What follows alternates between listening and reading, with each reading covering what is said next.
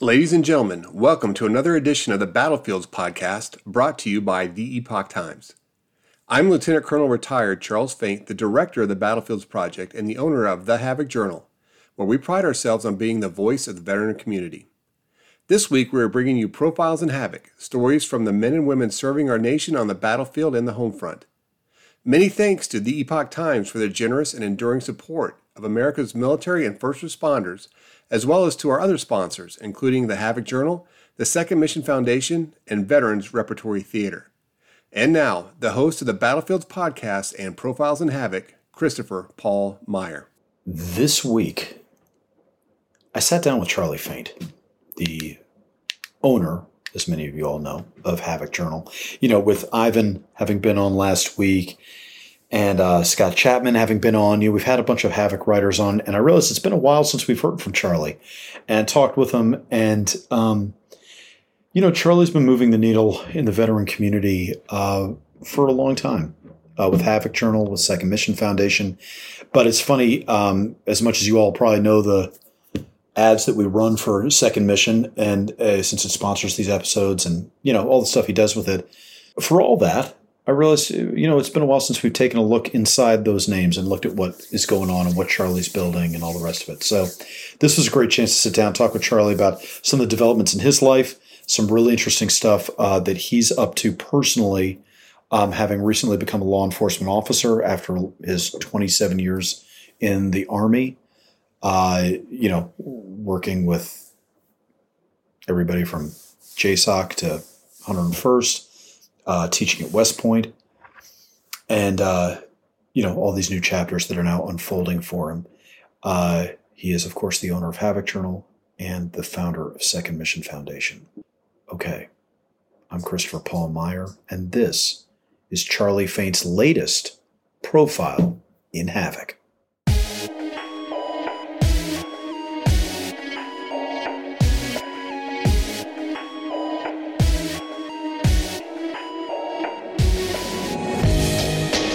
Welcome back to the show, Charlie. Chris, I'm so glad to be back here. It's been a while since we did this, brother.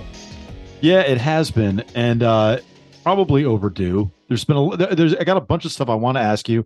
Let's make sure, since you and I just talked offline for like 20 minutes, let's make sure we don't have any of the flow and conversationalism that we just had. I think we covered all the fun topics and spared the readers from hearing anything interesting. Now we'll give like good corporate answers the whole rest of the way. Right. Well, I remember when we first started doing these, you used to tease me good-naturedly because I was still on active duty, and you'd ask me these legit questions, but nonetheless, I was like, that one's going to get me fired.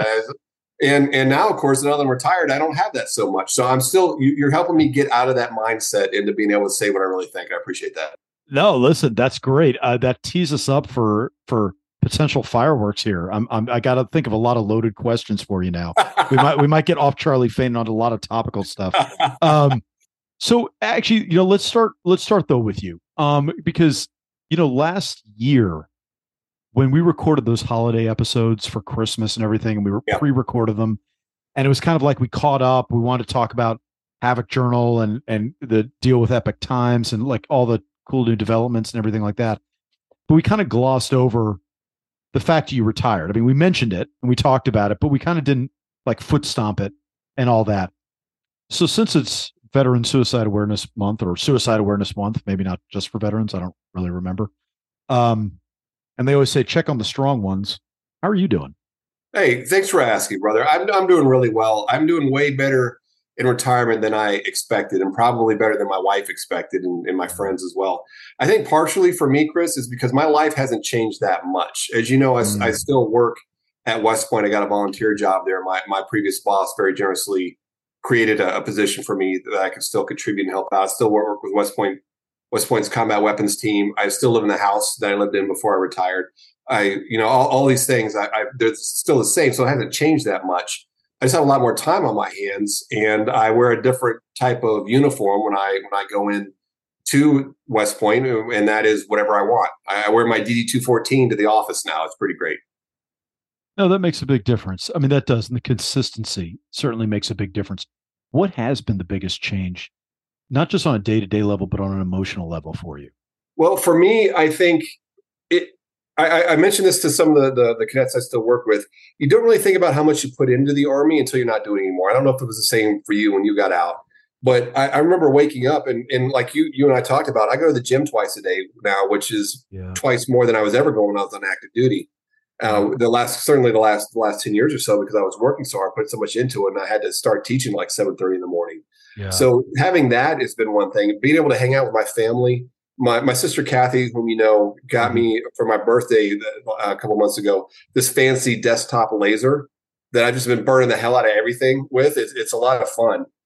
Speaking of which, I got some for you. I'll bring it over next time to the house. Badass. And that's been great. I take care of the house. I'm doing home improvement projects. So all these things that I either couldn't do or wasn't making time for before, but are still important, I'm able to do all these things. So it's been good. I love being retired, man. So I think it might have been the first time you were on the show. It might have even been when you were on Savage Wonder, and we kind of talked about your life and everything you had done. And I said, what's the end goal? What's the end goal with the PhD and with running Havoc and having jobs? You were talking about retirement, but then you were trying to line up post-retirement jobs and all that. And I was like, what's the end goal with all of it? And you had said something to the effect of trying to do as much cool shit as I can get away with, while still being responsible and doing everything that I need to do. Something I'm paraphrasing, and maybe more than paraphrasing, because I'm probably making it longer and less succinct than what you said. Does that still sum it up? I was laughing, Chris, because I remember us talking about this, but I don't remember what I said. I think I have to go back to listen to the episode after we're done talking. That sounds like something I would say, and definitely that's what I'm looking forward to doing.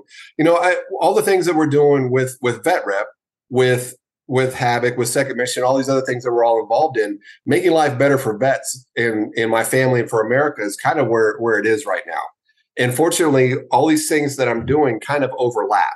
This work with Westport, this work with Vet Rep, what we're doing with Havoc. You mentioned the Epoch Times, getting that word out and helping vets. All these things that we do, that you do, like with your playwrights and things like that, and the Savage Wonderground that we have coming up with Iman up in the Boston area. I'm sure we're going to talk about later on. We definitely will. These things help vets, and vets need it, especially now.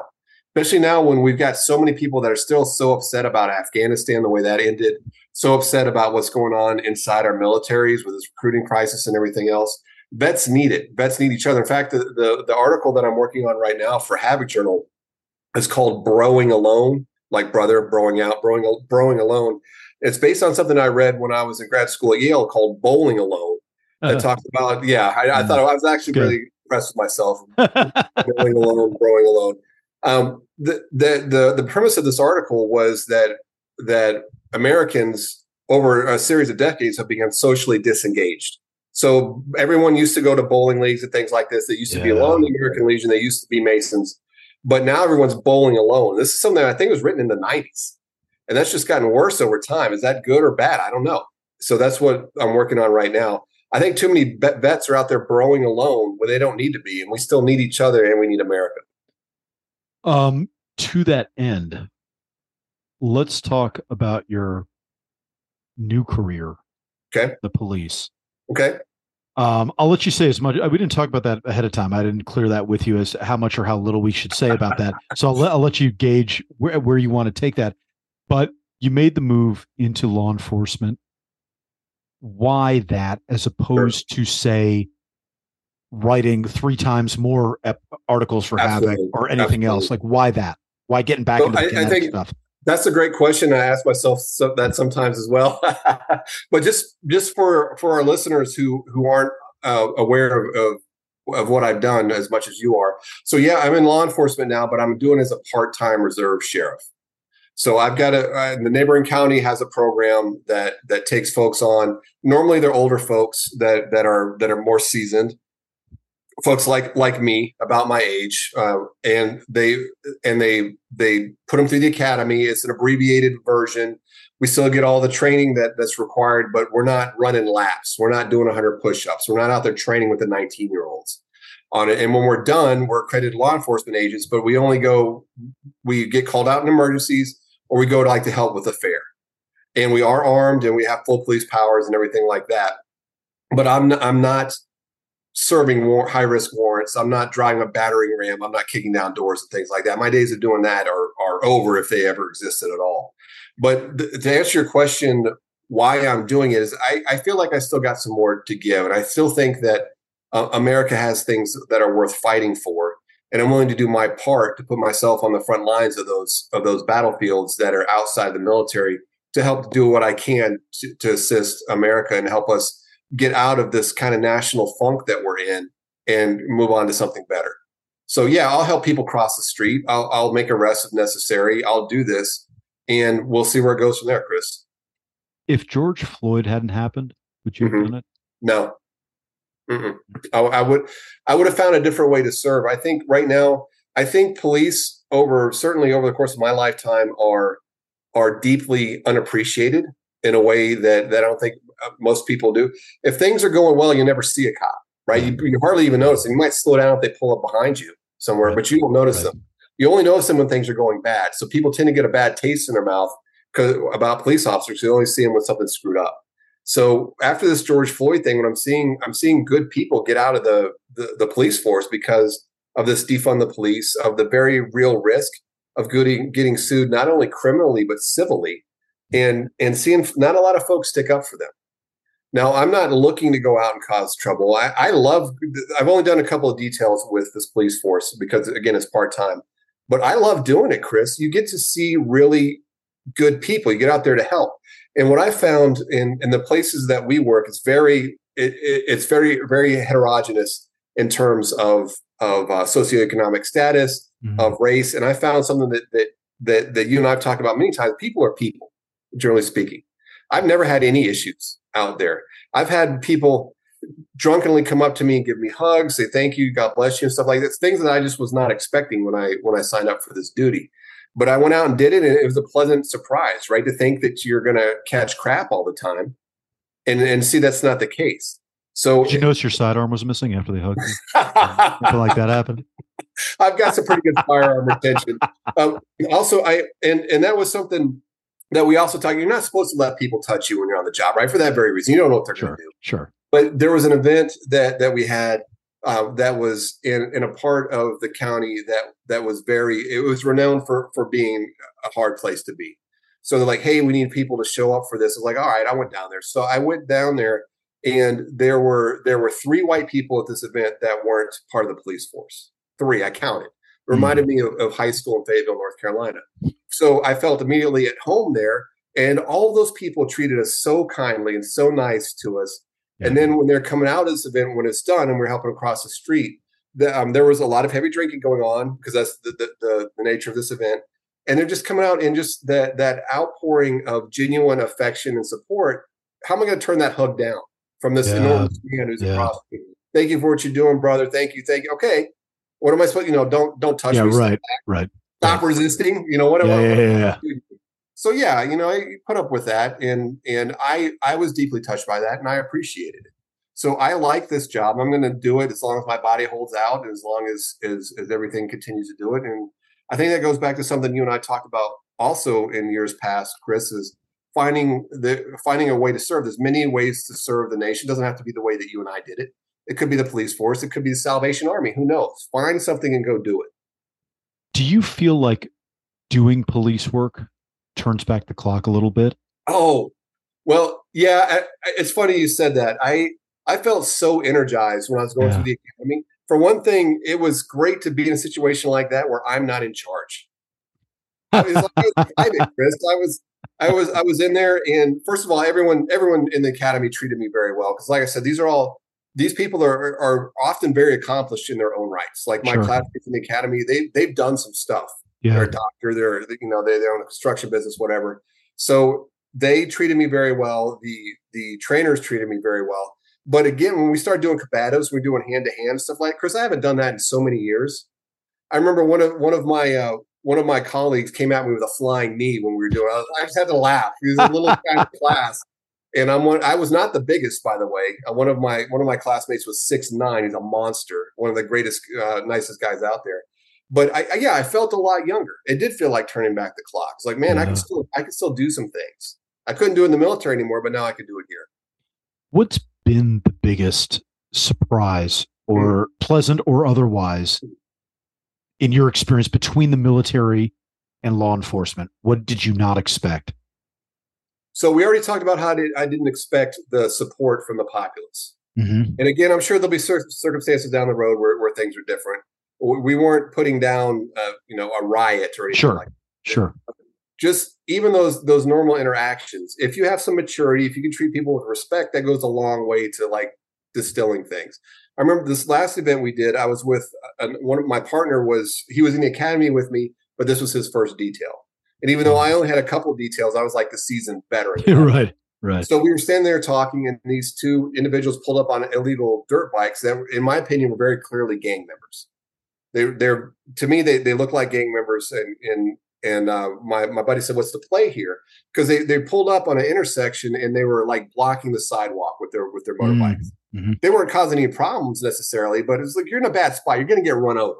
So I went over to him and was like, "Hey guys, how's it going? You're not doing anything wrong, but I just want to let you know that we had a lot of traffic through here tonight, and I'm worried that if you continue to park here, that you might get hit by a car. Do you think there's somewhere else you can move on the street?"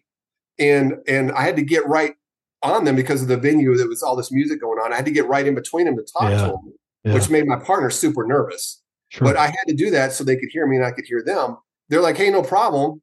And then they asked me some questions about what was going on. I explained the situation. They fired up their bikes and they left. So that was the biggest surprise for me. What I wasn't surprised about, but glad to see confirmed, Chris, is the close overlap between those two worlds. So there's a lot of people going from the military to law enforcement and vice versa.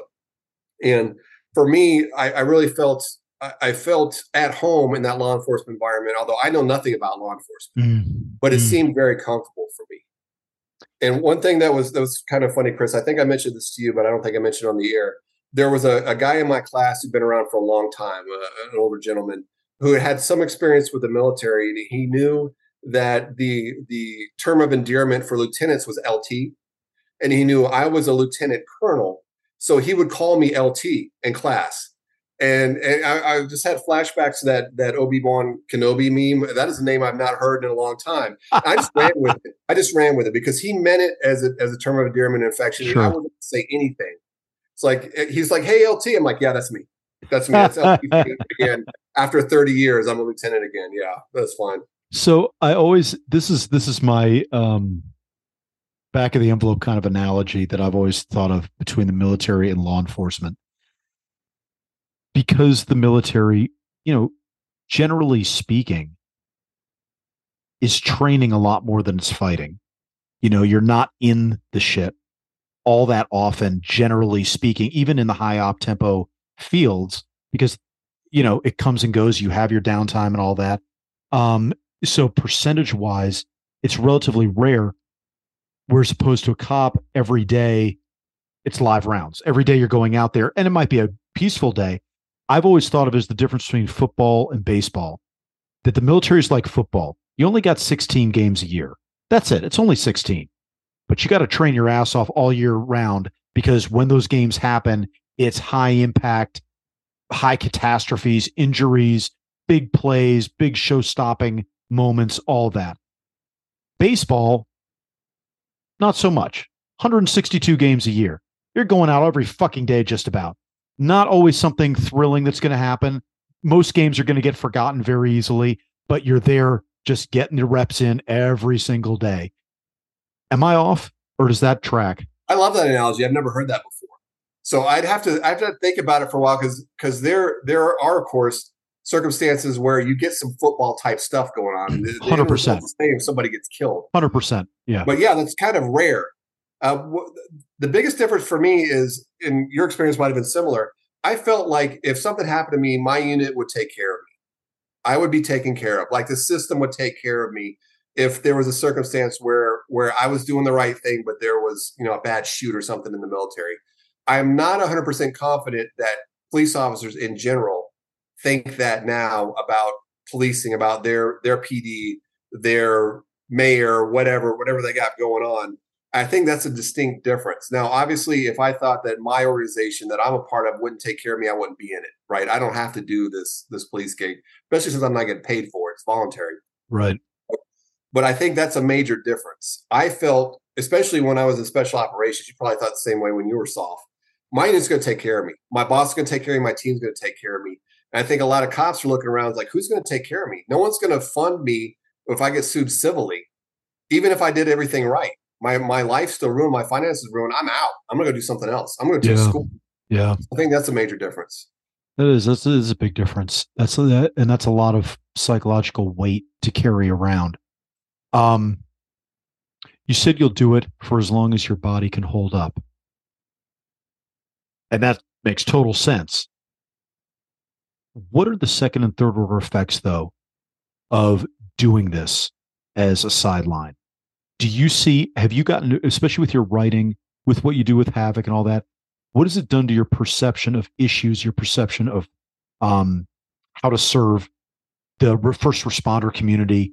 Like, what has all that meant? I would imagine your understanding of certain characters, certain situations, all that has, developed and become more three-dimensional. Yeah. So as you know, Chris, our biggest audience on Havoc and through Second Mission is the military. The second one, immediate second one, is law enforcement, first responders. So for me, for having that part of our company of Second Mission and Havoc, I thought it was important to me as the guy who's kind of in charge of both those organizations to be able to speak authoritatively on those subjects in a way that I couldn't if I was one dimensional. Mm-hmm. So I think that this, in addition to everything else, talk about why I'm doing it.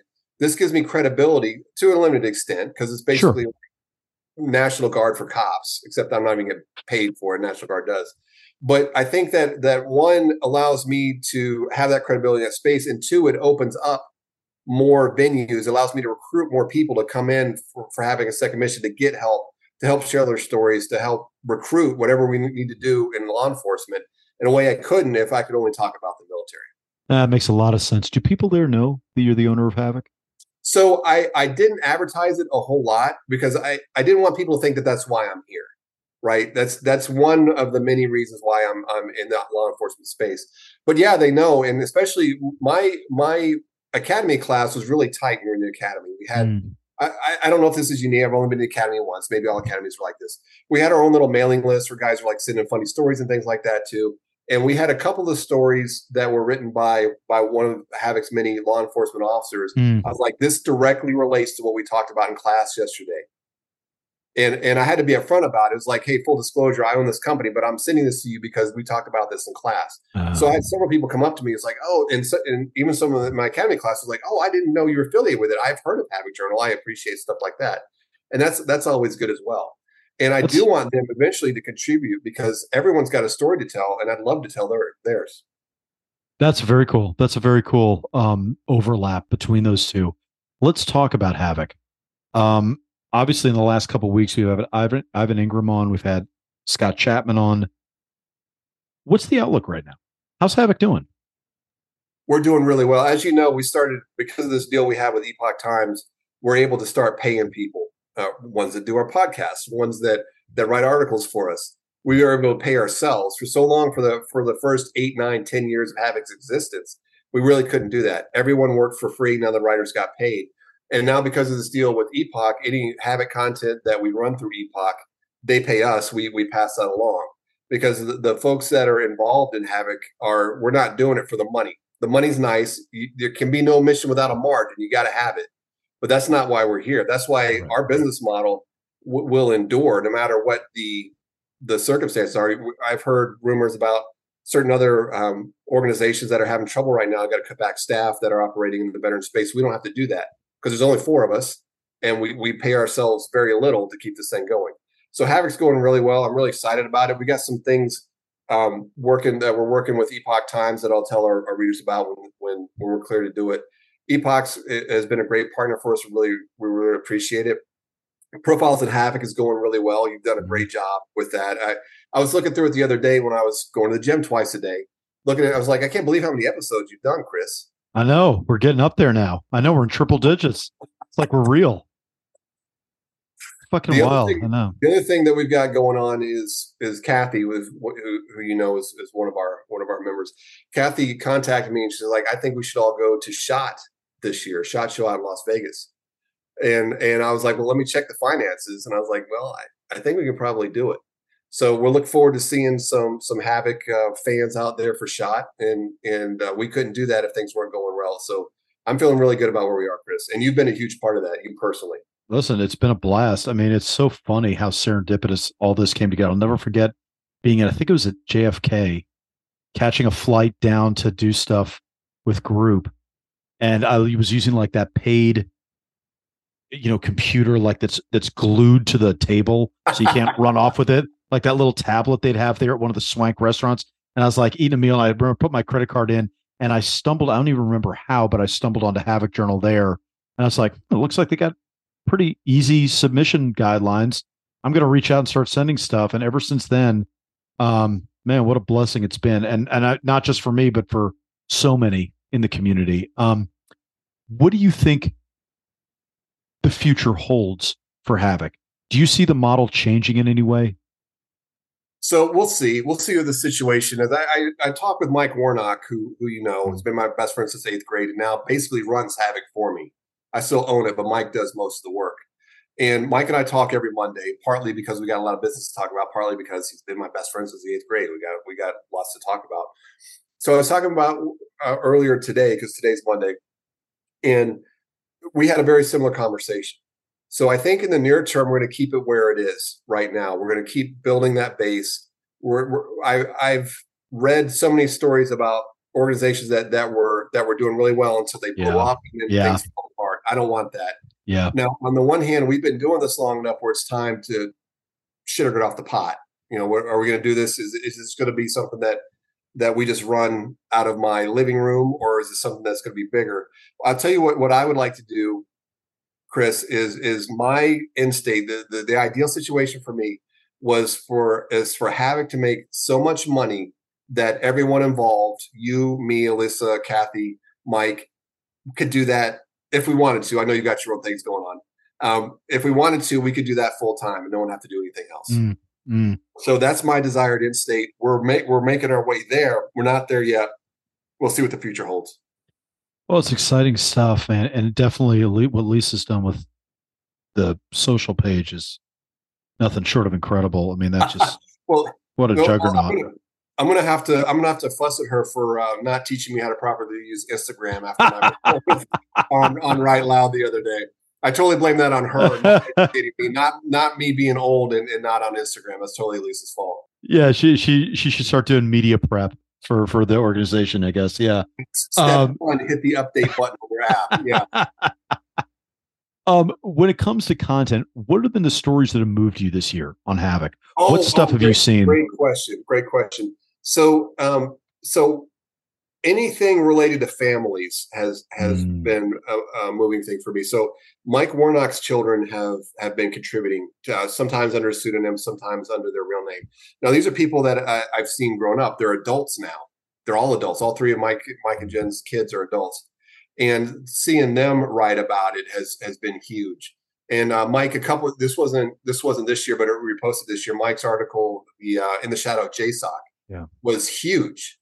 And I remember talking with Mike about that. He didn't want to write that article a long time. And after talking to him about it, he explained why. Basically, he didn't want me to be mad at him for having a different opinion of JSOC than I did. Because his experience with JSOC completely different than mine. But that's okay. And he was also worried about what other people in JSOC how they would react to it, because that's been so much a part of both of our lives. Both of our dads were in JSOC when we were in junior high through high school. His dad stayed on and worked there. He worked for me when I came back to JSOC as a major. That's how far these roots go back. But I explained to him that wasn't the case, and there's been so much positive feedback on it. And then the follow-up stories, Afghanistan a year on, have been big. All these stories have been pretty moving to me, Chris. But I think the ones that Mike Warnock's children have written have really got me right in the feels recently. Since Havoc is a pretty quick flash to bang from emotion to putting it down on paper, what's getting you fired up to write? What stuff is on your mind? What are you seeing? So I've always been interested in politics. You remember this since the time you met me.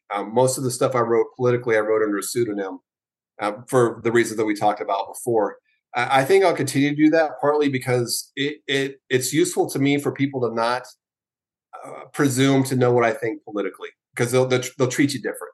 Yeah. So I think it's the new religion. You're judged by it right off the bat. Yeah. Absolutely right. Yeah. And that's not the way I want to operate. And that's not the way I want to run Havoc. Havoc's for everybody, including people who aren't even veterans. It's the wide understanding of the veteran community. So I don't want people to think I was like, okay, I got this great thing I want to say, but I'm not going to send a Havoc Journal because the owner is XYZ. Right. I don't want them to think that. So for me, and Mike and I are very much aligned on this, is we'll publish anything if it's well written, if it's truthful, and we think our audience will react to it. And we get in trouble. You and I have talked about this before, Chris. When you're middle of the road, you get run over by both sides. And that's what we found in Havoc Journal, trying to be middle of the road. We get beat up by the conservatives anytime there's anything remotely liberal and vice versa. But vets run the whole spectrum. Yeah. So we're going to share everything. So for me personally, I'm very interested in where we are politically right now. So I've got a couple of things that are going on with that. With my friend Rich Liebel, who was a special forces officer. You remember Rich, SF guy. I recently co-authored a piece with his wife, Susan, which is called "Flowers for the Living," which spoiler for our listeners, basically why you need to give your funeral flowers to the people who are still alive. Give your flowers to the living. That's coming out. That's in drafts right now. I got to finish that up. I got Susan's edits on that. We're going to load it up. And then the Broing Alone piece that we got. I think once I got a little more experience under my belt, I'm going to write a little bit more about law enforcement. I started an article called my first day as a cop after being a vet. But my first day as a cop after being a vet was actually really boring. It was 4th of July. I helped thousands of people cross the street. And the most interesting thing that happened was a woman came up to me and asked me if I had any toilet paper, which I thought was bizarre. But guess what I carry now in my belt? I carry some MRE toilet paper. So I'd like to write more about law enforcement once I have some experience to talk meaningfully about it, which I don't think I've got right now. It's funny. The new Charlie Faint's a lot like the old Charlie Faint. There's always a vested, but I get it. There's always a vested interest in these days to play your cards close to your vest, because it's alarming. I was reading something, can't remember where now, but just the other day, about the danger of monocausal rationales for things. That if you're the kind of person who, once you identify one cause and the way you believe on one cause, you immediately automatically line up with all the other predictable responses on any number of other issues, all because of one cause, all because of, well, it's capitalism that's at the root, therefore I believe XYZ, or Trump, therefore XYZ, or whatever. If it's always monocausal, this article made a really good point that is the sign of a low-grade intellect. That if everything in your purview attributes to one view, one cause, you probably don't know enough to have legitimate, deep, well-reasoned opinions on a lot of that stuff. You're regurgitating something from a very specific political leaning, as opposed to looking at each issue a la carte and understanding it more 360. I say that because, unfortunately, we all get tarred and feathered because your opinion on one issue is now a shibboleth and makes people go, oh, you must believe X, Y, and Z on all these other things. And as a result, they throw the baby out with the bathwater. You're immediately tuned out, shunted aside. Do you see that changing? No, mainly because there's power in that right now. There's power in being loud. There's power in being offended. There's power in being the victim. And as long as that's the case, you're going to have people that latch onto that and they hold on to it for dear life. So we've created a circumstance in our country right now where we have lost the art of nuance, and we've lost the art of accepting other points of view and just being able to deal with it. I remember certainly growing up, there were all manner of people that had all manner of opinions that were considered equally valid. And now it's like you're lining up left and right. And I remember being shoved into conservatism when I was in grad school at Yale. And most people go there to think Yale's this ultra lib place, which it is, but there are plenty of conservatives there as well. But the way that I was treated there, and the conversations I have with my classmates made me really kind of conceptualize myself in a way that I didn't before. and getting shoved further and further to the right by people who are throwing my race in my face, or my socioeconomic status, or the fact that I was born in the South and everything like that, and finding it hard to be able to push back against that in a way that's socially acceptable. Eventually you get to a point where you stop caring about that anymore. And I think that we're starting to see that now. I think the pendulum has swung so far in one direction that there's going to be a catastrophic return to equilibrium. I think we're almost at the apex of turmoil before we start swinging back to the center. And I hope that happens sooner rather than later, because the way we're going as a country right now, I don't think is sustainable. Do you think, with all the hand wringing and gnashing of teeth and rending of garments that we do politically these days, where it seems like all we want to do is Cassandra ourselves into waiting for the next civil war, the next major catastrophe, do you think these are the most dangerous days America's faced internally? Or do you think we're overblowing it and becoming drama queens about it? Social media, fueling the fire, all that. That's a great question. I think a couple of years ago, I'd have been more inclined to say that it's overblown, but with the political prosecutions that we're seeing right now, from January 6th, President Trump on, I think it's very concerning about that. I think the rhetoric that we're seeing about the 2-tiered or 3-tiered justice system inside America, the weaponization of the entire bureaucracy against one political class, I think that's very concerning. I also think that the lack of police control when we have riots, when we have rampant crime and things like that. I think one of the articles I'm actually working on right now is America's Coming Vigilantism, because I think that's where we're going right now, with the legitimacy of the state being undermined by the lack of monopoly of control and the use of force. So eventually people will get tired of that, and they'll start creating their own police force. They'll have their own vigilantism, which is bad for the country. It's bad when the tools of the state aren't enough to enforce the laws of the state, that people have to step up and start doing it themselves. I think that's bad. And I think we're starting to see that now. And I think it's going to get worse if we don't have a change in the country where we start enforcing our laws, or we start making sure that we control our borders, that we control our streets. Right now, we're focused on controlling the people, and I don't think that's good. Did you ever work with Turks in the military? Any of the Turkish folks? No. At HKIA or anything like that in Afghanistan? Did you ever cross paths with them? I had some. My main engagement with Turks has been with Yale University students. I've got a high opinion of Turkeys and Turks, but no, I haven't worked with them before. The only reason I ask, I know Turkey is, I think, famous for its conspiracy theorizing, and that everything they've been so conditioned as part of their culture and manipulated in many ways, but into believing any number of conspiracy theories that mostly mean nothing to us. They're internal ones to Turkey, but as a result, it really becomes like this. From the little I know of it, it becomes a madhouse. It becomes, a house of mirrors where you just have no idea what the truth is, because everybody's amplifying some degree of propaganda, some degree of misdirection, disinformation, whatever. And as a result, everybody's paranoid to the point that you're believing anything. And it used to be something that we could look down, that those that knew Turkey well enough to even know about that aspect of them would look down their nose at Turkey for and go, thank God we know what the truth is in this country. And it's interesting to me how much that's gotten muddied for us the past couple of years, where it's harder and harder to know and to divine the kind of ground truth of things.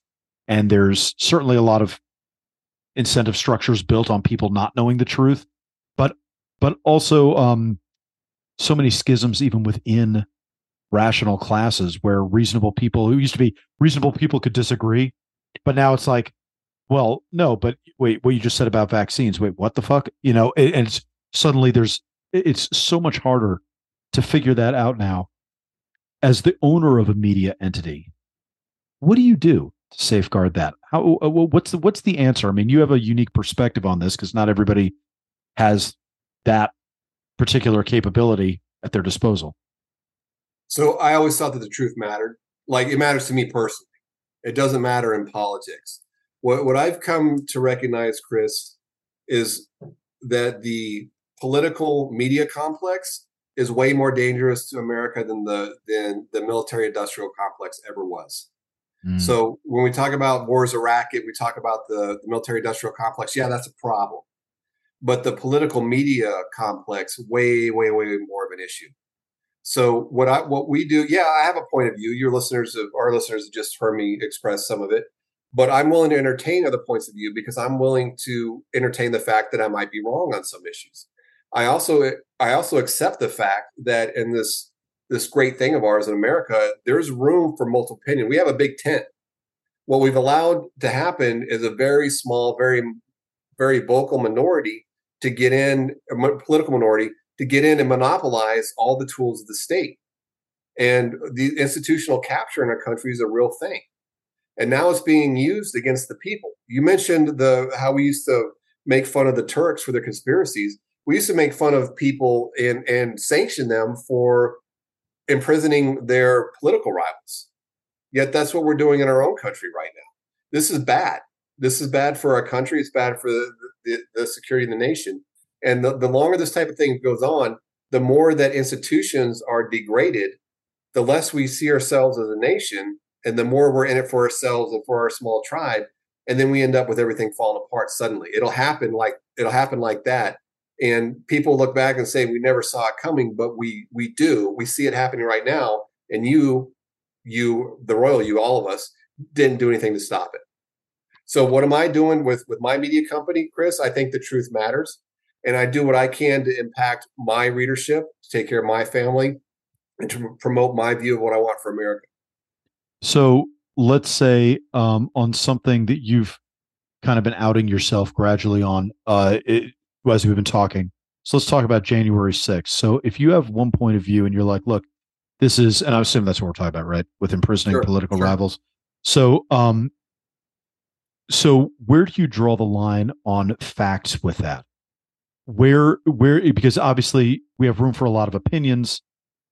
Where does opinion become fact in your point of view? So if somebody came up and said, here's why everyone involved with January 6th needs to be in jail, and they wrote an article about it, is that factual? Is that an opinion? What is it? What would your editorial guidance be in looking that over and allowing it to run or not? We'd run it if it wasn't like a hit piece on specific people. If it wasn't something that was just like complete flame job on it, if it was a thoughtful and analytic piece, we'd run it. That's a legit point of view. What I draw the line at personally is I don't conceptualize what happened to January 6th as an insurrection. 100% was a riot. It shouldn't have happened. People should go to prison over it. But I'm not sure that they should go for 22 years. Or I think that's the founder of the Proud Boys got 22 years for his role in January 6th. I'm not sure that should happen when we have so many other things going on where people are dodging the judicial bullet. Now, Hunter Biden's a primary example. I live in the state of New York. So do you. It is notoriously hard to follow all New York's gun laws. This guy's just eschewing those because he's got a position of power. That's just one example. And just seeing all these things go on, I'd be okay if it was a consistent across the board. I think the penalties handed out for the January 6th rioters were far in excess of their actual crime, and that troubles me. What do you think they should have gotten? And I'm putting you on the spot because I know you're not judging. You don't have all the rules and regulations, but just your gut feeling. What do you think? For sure. I think they should have been charged with trespassing, maybe even criminal trespassing. I think that they should have probably caught a fine, especially the ones that weren't physically there. And I think they should be allowed to move on with their lives. I think we still have people in prison who haven't even gotten to trial yet. I hear regularly that there are individuals who have been held in solitary confinement over this. I haven't fact checked it. I don't know if that's true or not. But I think that we're sending a very dangerous message when we allowed so many, for example, the BLM rioters to go free, when we had the woman who's currently serving as the Vice President of the United States contributing to bailing them out of prison, when they're going out burning, looting, and sometimes killing. And then we have these folks that kind of wandered around because the doors were open. They shouldn't have done it. There should be consequences for it. But I think that we've gone off the deep end on one side of this 2 or 3 tier justice system, and then on the other side, the balance sheet is strongly in favor of one and not the other. I think that's a problem. What are the tiers? I don't know that. What's the 2-3 tier justice system? What is that? So again, that's something else I think about writing an article about. This is something I didn't come up with on my own. I don't know who to give her credit for. I'll just say it's not my idea. So you have the protected class, you have the people, and you have the persecuted class. So right now, the protected class is the Democrat Party. You have the people who are just normal folks that get caught in the middle, and you have the persecuted class, which are strong Republicans, conservatives, and things like that. So there are all kind of examples that people use about the differences in the system, from Hillary Clinton to Donald Trump, et cetera, to what happened to J6 versus BLM, and many things in between. And we also see where the levers of state have been used against conservatives. Several years ago, we had the IRS targeting conservative companies. We regularly see conservatives getting deplatformed or getting shadow banned. We saw that when the Twitter files got released, which was a huge bombshell. So we see this media political complex that I mentioned earlier being used in ways that advance a political party at the expense of another. So that's really where I'm coming from on that. If somebody were to come to Havoc with an article refuting that, would you run it? Yeah. Is it good, truthful, when people react to it? I've regularly run articles that were rebuttals to things that I wrote under my real name. Yeah. I don't have a problem with that. Send it our way. If it meets our criteria, we'll publish it. Mike Warnock is really good about that. He's really good at, in fact, Mike, we get a lot of content. I think you know this, Chris. We get a lot of content for people that write in with hate mail. So we'll write in and say, you wrote this article, it was stupid, XYZ. Mike will write back very patiently. I thank you for taking the time to write to us. I appreciate your point of view. We run rebuttals. Would you consider writing? And about 50-50. Sometimes we'll get something that's really well written. The other one, oh, fuck you. I'm not going to, because people are idiots and they couldn't write a coherent thought, outside of you stuck. But we get a lot of good content that way of people saying, hey, this is wrong. And I think you're wrong on this opinion. Here's why. So I'll run it. I'll run a rebuttal. I'm not proud, Chris. It's not about me at the end of the day. It's about us, it's about our community. That's rare. That's so rare. I think that is what makes Havoc unique. There's no ideological barriers, that you, and I know when I first started the company, there were people that you and I know that wrote some pretty fucking out there stuff, but it was eloquent. As much as I sometimes vigorously disagreed with it. And I remember, obviously at the time, I think when I first started writing for Havoc, I didn't know you.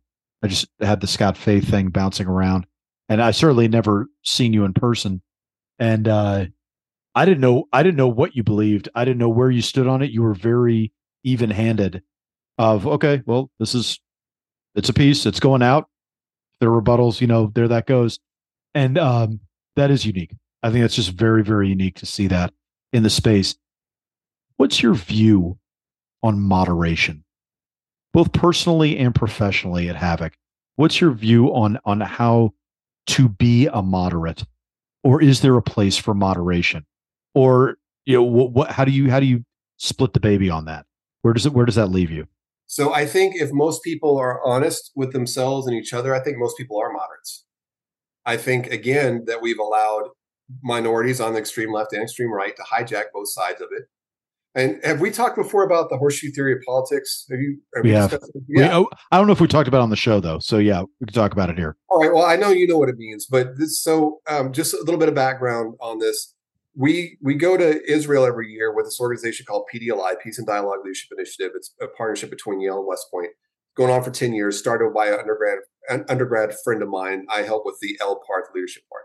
So we were in Israel, third or fourth year in.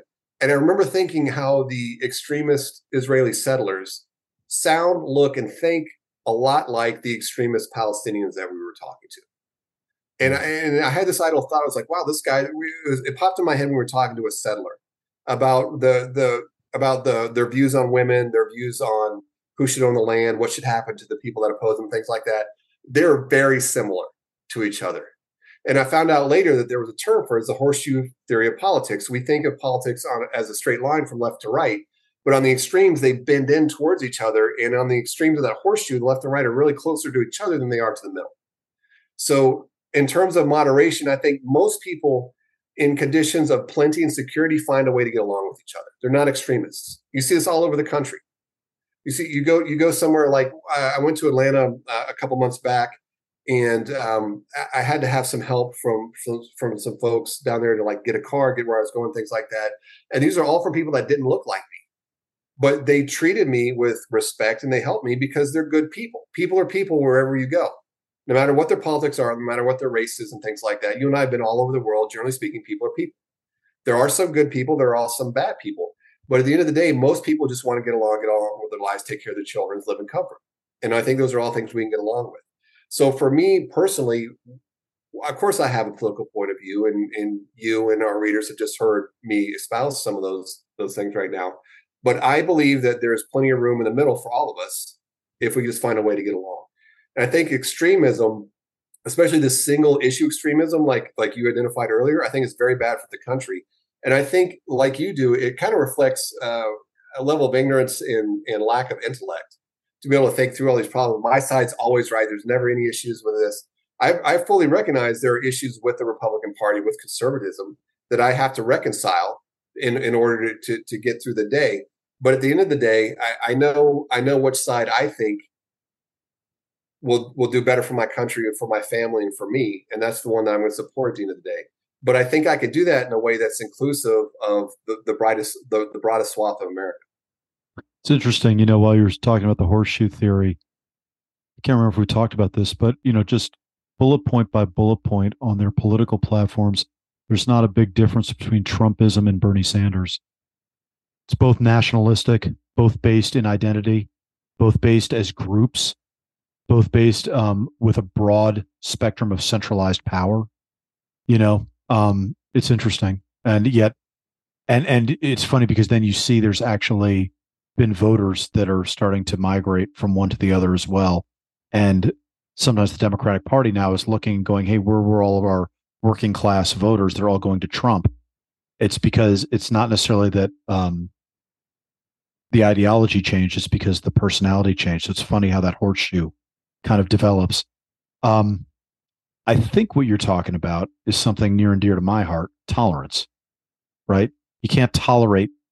There's no nobility in tolerating only things that you agree with. That's not tolerance. That's just living in an echo chamber. You can only tolerate things that you don't agree with.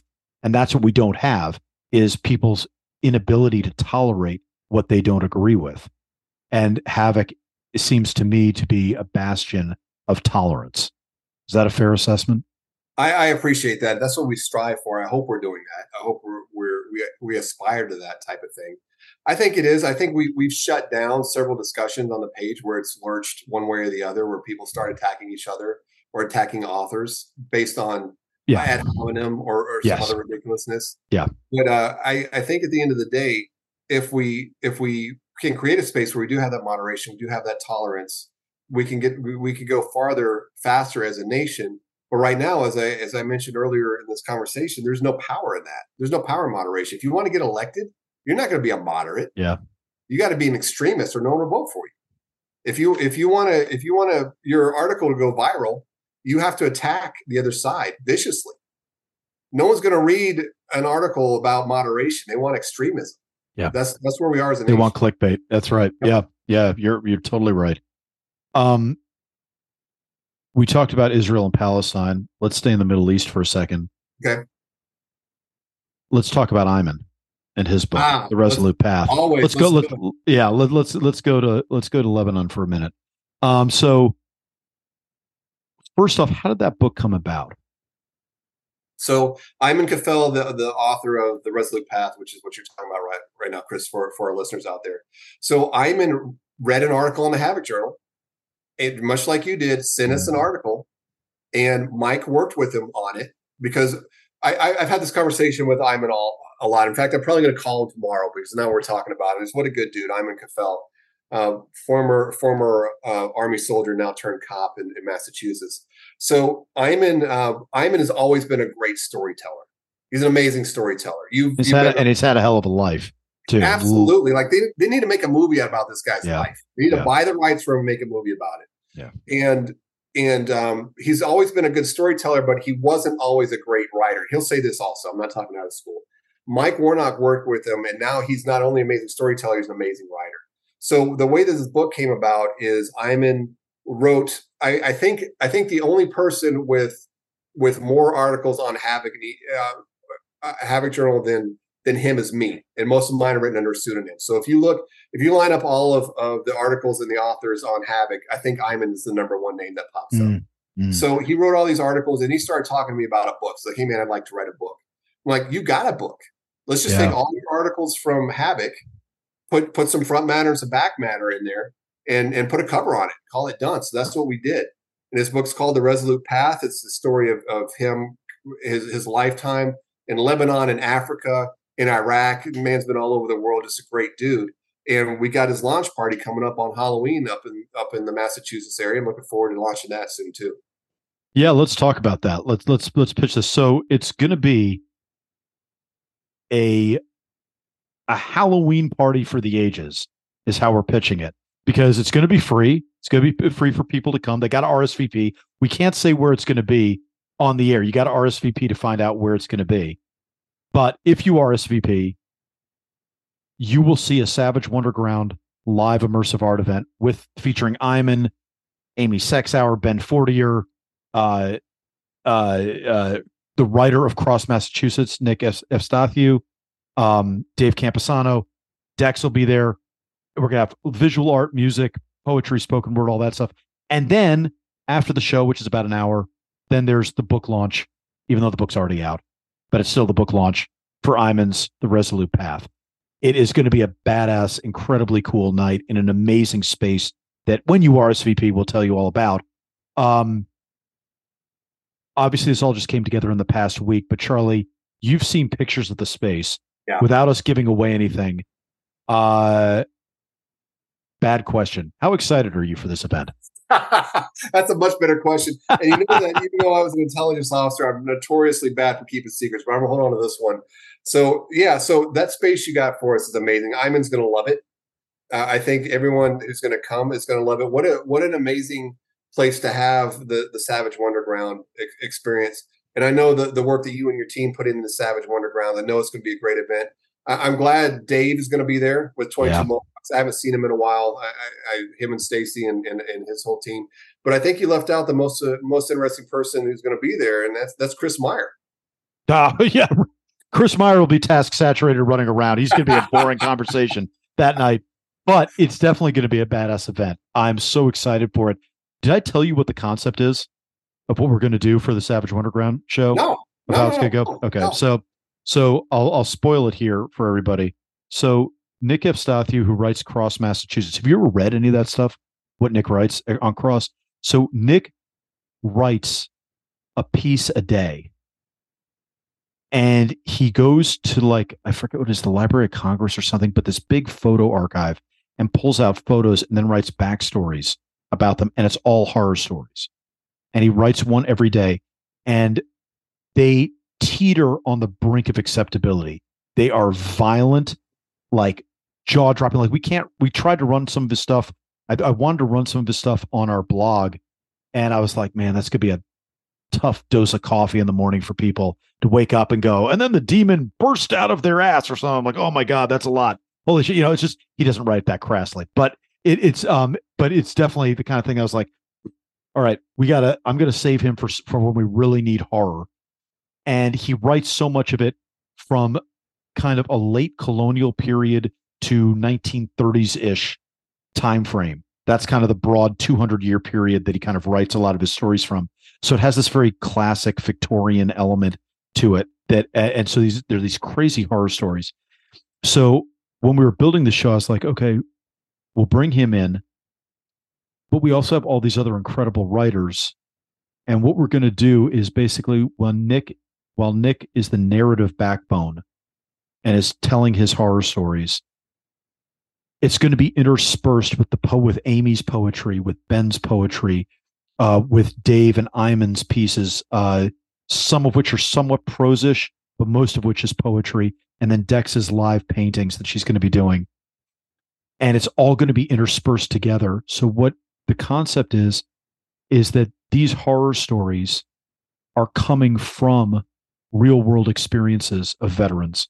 So it's not just gore porn. It's actually rooted in some fundamental disturbance in a veteran's life. So you're reading about Amy going through motherhood, or, it's tales of innocence lost, unrequited love, or in Iman's case, like hard kinetic action, the adrenaline rush of true violence and all that. And then there's these horror stories that kind of extrapolate off that and kind of show this crazy myth-making story that emerges out of this real experience. And I think it's going to be just a very cool juxtaposition of real-world gravitas with this whimsical, crazy, insane horror story, and like perfect for the Halloween setting. Chris, that sounds amazing. Are you going to have like strobe lights and fog machines too? Because I think I get totally freaked out if we had all that. Well, we're not, although this place does have a stage in it and we will use it, but we also want to use the rest of the spaces. So it's going to be immersive. We're going to go throughout the entire space using all the nooks and crannies that are there. But then what we're also going to do, I didn't tell you this, I don't think, we're going to have a dress code for it. So when you RSVP to come to the free event, open bar, by the way, with Finger Foods. Lilith's going to throw something at me for saying it. She's like, stop telling people about the open bar. I'm like, well, but it's something for people to know. It had to be an open bar. I mean, it is an open bar. It's a free event with an open bar, dear Lord. But when you come, men have to wear a jacket. Women have to wear the female equivalent of a jacket, or you can wear a costume. So there is a dress code for the event because there is a tone that we are trying to accomplish. And that goes for performers too. So the performers will be there in tweed jackets with the leather, patches over the elbows, or they'll be dressed up like Catwoman. I don't know. But either way, it's going to be just, so what's going to be cool is just that kind of Cirque de Berserk kind of, vibe of just craziness and the insane stories, but couched in real world emotion. And I think that just makes, I think it's just a great example of veteran art delivered thematically in a way that only veterans could have told those stories in that manner. Chris, that sounds amazing. And the venue that you picked for that, I think it's uniquely well suited for what you just described. I think that's going to be amazing. Well, it's one of those things that's always bothered me. Like, I don't know if you've had the same experience, like after military service, after being in war zones, to like listen to like Rage Against the Machine or something. I'm kind of like, yeah, okay, cool. But I mean, hey, motherfucker, there was wars going on for the past 20 years. If you're really all fired up, like, where the fuck were you? Yep. There were fights to be had. And I think what's nice is for this is we're getting to have our cake and eat it too. We get to have crazy gore-filled craziness happen, but also rooted in real-world emotion with people who have earned their stripes, where it's not just being said capriciously or because we had some dark fantasy, but because it was like, oh, this actually comes from a real place, and it's written with that. And I think that's a big differentiator of veteran art. So anyway, I'm thrilled that Iman's going to be there, and his poetry, as you know, is devastating and a great, very articulate and moving, compelling description of kinetic action. Yeah, and he's just a good dude. I mean, everyone that you named that I know is a good dude. Dave and Dex. I'm great. I'm thrilled she's gonna be doing some art out there. That's gonna be amazing. You're gonna be there. I mean, all kind of folks. I highly encourage everyone listening to the show right now. Just try to come to this event. It's gonna be a banger. It's gonna be amazing. If you're in the Boston area, come on down. It is kind of our New Englandy show, I guess, because Nick will be coming from New Hampshire and Ben will be coming from Rhode Island. But anyway, yeah, should be very, very cool. And you get to meet Charlie Faint there in the flesh and blood. You can pitch him all your Havoc stories. Everybody that's there, you can come pitch him stories. Keep him hemmed up in a closet, just pitching one pitch after another after another. You'll be like Marlon Brando on his daughter's wedding day. Hey, I'll be I'll be at the bar. Come talk. Let's do this. I feel like we have another piece of business, don't we, to talk about? I feel like while we talked up Wonderground, maybe that was it. I wanted to talk about Resolute Path. I wanted to make sure we give that a shout out. I might even have Iman back on just to talk about the book. He's been on this show twice because you can't cover everything in his life in one episode. But I might bring him back on just to talk about Res of the Path because we haven't talked about that yet. Maybe that was it. Maybe that was all the business we had to talk about. I can't remember. I was just like, I know I have a bunch of stuff I want to talk to Charlie about. Right now, for you, for your fall, what is it you're looking forward to? What are the milestones that you set for yourself now in this new post-military op tempo you've created? So I just got back from seeing my oldest daughter down in military school in Georgia. So that's something that I want to continue to do. Spend some more time with my youngest daughter. She's got me lined up to take her to the Taylor Swift movie, not the concert, because I can't afford to take her to the Eras tour. Yeah. But I can afford to take her down the Palisades and watch the movie. I want to play more guitar, Chris. I've played guitar since college. I've never gotten past 6 chords. So I want to get into that. I want to do. Is that Taylor Swift influenced also? I love Taylor Swift. I'm not. She's fucking talented. I don't care what anybody says. She's fucking talented. Like I listen to those and I'm like, I've never been a 13-year-old girl, but I feel like I just had a real window into that experience where I'm like, damn, that she really put words to that. That really makes sense. So I think I became a Taylor Swift fan when I watched her video back when videos were kind of a thing. Yeah. For hours, for hours, which featured a guy coming back National Airport from the 101st. I was like, I can relate to that. I see you on that. The song that I'm on most recently is Willow, which I know is an older song of hers, but it was on a CD that Shannon popped into the truck one day when I was taking her to dance over in Cornwall. I'm like, this song is great. And yeah, so it's something I can do with my daughters. And as you know, my wife and daughters they're all extremely musically talented, something we do as a family. And taking her to a movie instead of a concert is not going to break the bank. And then that's true. I want to write books. You know, I spend a lot of time helping vets get their books published through Second Mission. I've got a lot to say. I just need to find the time and the space to do that.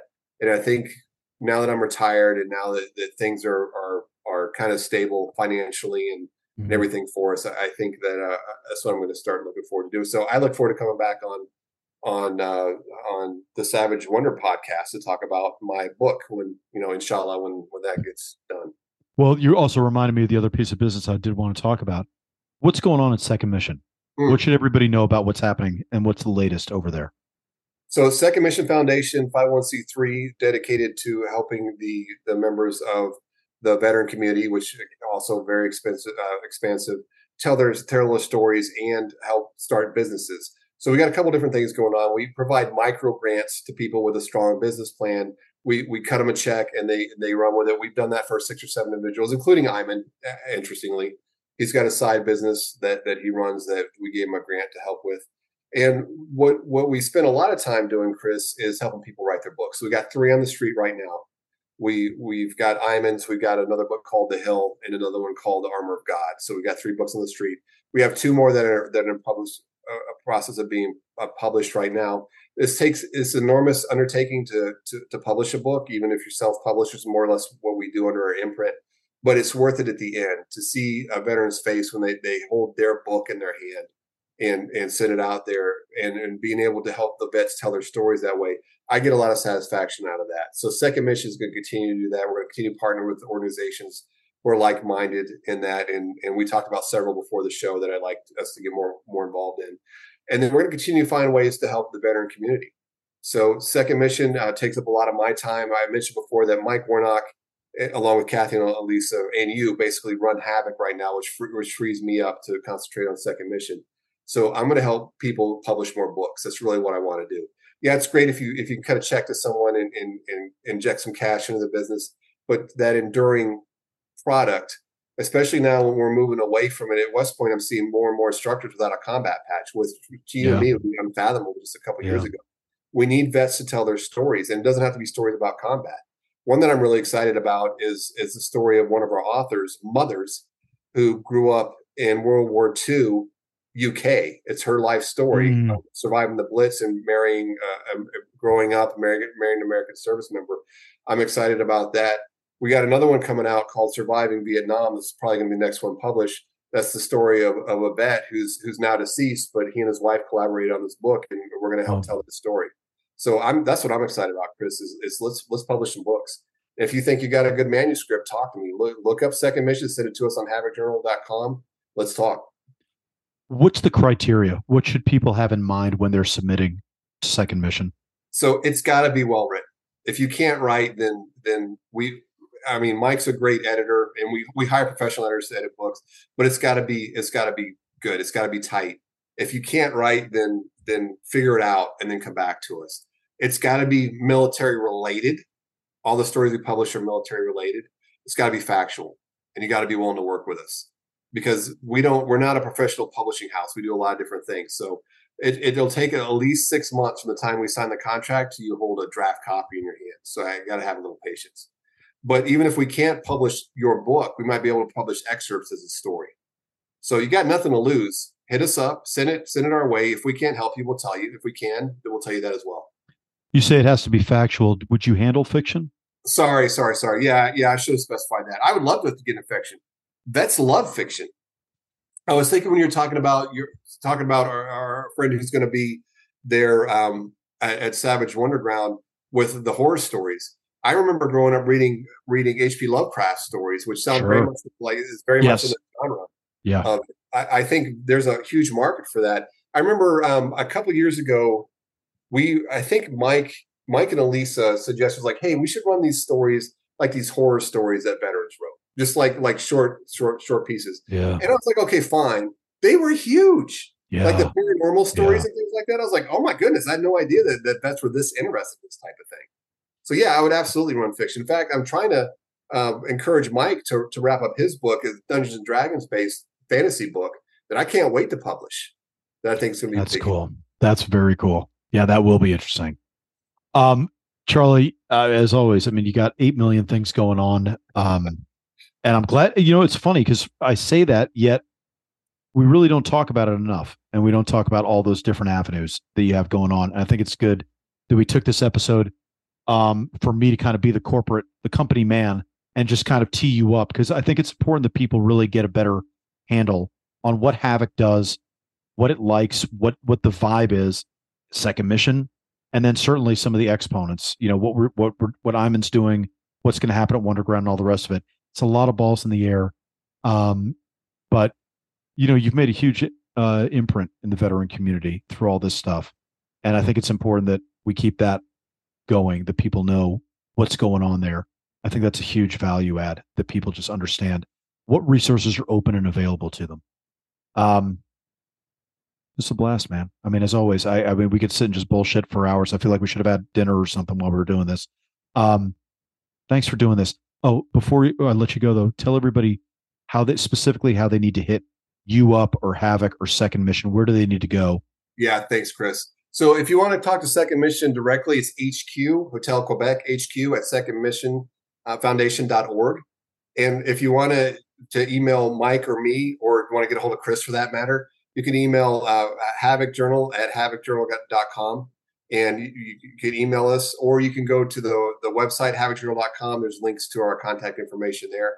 And, we'll get back to you when we can. We have a very small crew and a lot of people sending us things. But if you're a veteran or veteran adjacent and you have a story that you think meets our criteria, let's talk. You got nothing to lose. You heard about how wide a net we like to cast. We're here to help vets and their families, first responders, and anyone who's interested in those folks. Let's chat. So, hey, Chris, thanks so much, brother. Looking forward to hanging out again soon. For damn sure. In Boston, if not before.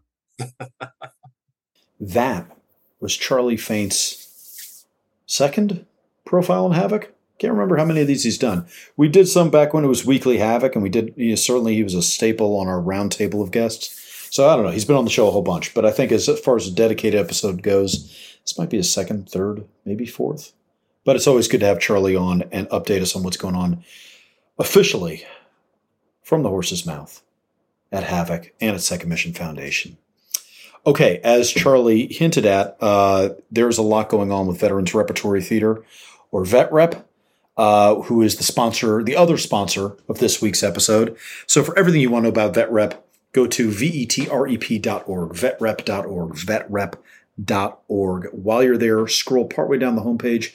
You will see the option to subscribe for free to our literary blog, which will then mean that every single day you will receive a little snippet of veteran writing, usually poetry, fiction, or creative nonfiction, and then it will be followed by a bunch of shameless plugs that will be in your email inbox every single day.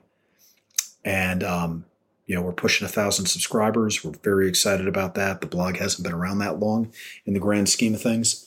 So we deeply appreciate how many of you are signing up for the blog and not just signing up, but reading the emails every day. We see the numbers, we see the metrics, and it's a really good click-through rate.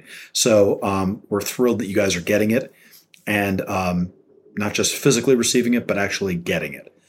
So that's very exciting. And as Charlie and I talked about, on Halloween, on Tuesday, October 31st, in downtown Boston, there will be the next Savage Wonderground. The event is titled Ghost Story. It is, well, you heard everything about it in the episode. I guess I don't need to rehash all of it. But anyway, you get it. It's a Halloween party. It's a big, badass party. There'll be finger foods. There'll be an open bar. And it's free, but you do have to RSVP. That's why we're not telling you where the location is. You got to RSVP. We'll let you know where the location is. There is a dress code. Adhere to the dress code or you will be denied entry. So we're making a couple of stipulations because there is a tone for this. This is an immersive art experience. And then, of course, there's Iman's book launch the same night. So it's a Halloween party with two very cool events happening, and you get it for free. I'm not going to lie to you. We are going to hit you up for donations when you're there because, we'd like to cover costs, and we do like to pay our veteran artists that are knocking themselves out. So the donation hat will go around multiple times, and we deeply appreciate any and all donations and contributions because it's not just covering costs, but it is actually paying all the performers that night. So very, very important. So please be generous. It's going to be a badass night, though, and I can't wait for you all to be there. So to RSVP, probably the best thing to do, because I don't know if we're going to get the link out in time for this episode. There may be. Check. Do yourself a favor. Check and see if there is a link in the show notes to go to the Google form that will allow you to submit an RSVP. But we have a Google Doc out there for you to fill out with all your pertinent information to get on the guest list for Savage Wonderground Boston. If there's no link, email us at info@vetrep.org. That's INFO, info@vetrep.org. If you email us there, email us. Don't go, I want 2 tickets. Actually tell us who you are, name, number of guests, email address. I can't remember what other information's on there. Phone number, I think. Can't remember. Anyway, we'll ask you a bunch of questions, but be comprehensive in it so we know who we're actually putting on the guest list, and then you'll be on. And we'll go back and forth and we'll let you know where it actually is. But I will tell you, just for your planning purposes right now, to gauge your interest, it is right in the heart of downtown Boston. It is dangerously close to the Boston Commons, and it is a badass spot. This is not going to be a stadium event. It is going to be a very small, intimate event. So if you get an invite, if you get a RSVP, I'm telling you, we're cutting them off pretty quickly. So get your RSVP to us quick, because we don't have that many folks that we're going to try to have at this event. We want it to be small, intimate, robust, but intimate and manageable, because it's going to make the night a whole lot cooler. And yeah, show up in a jacket or costume, or if you're a woman, I don't know what the equivalent is for females. If a man's wearing a jacket, whatever the female equivalent of that is, that's the dress code for females, or a costume. So you got that. Okay. I think that was inarticulate enough. So on that note, I need to thank our producer, Mike Neal, as always, for putting this episode out. I'm Christopher Paul Meyer. My thanks again to Charlie Faint. And on behalf of everyone at Havoc, see you next time for another profile in Havoc.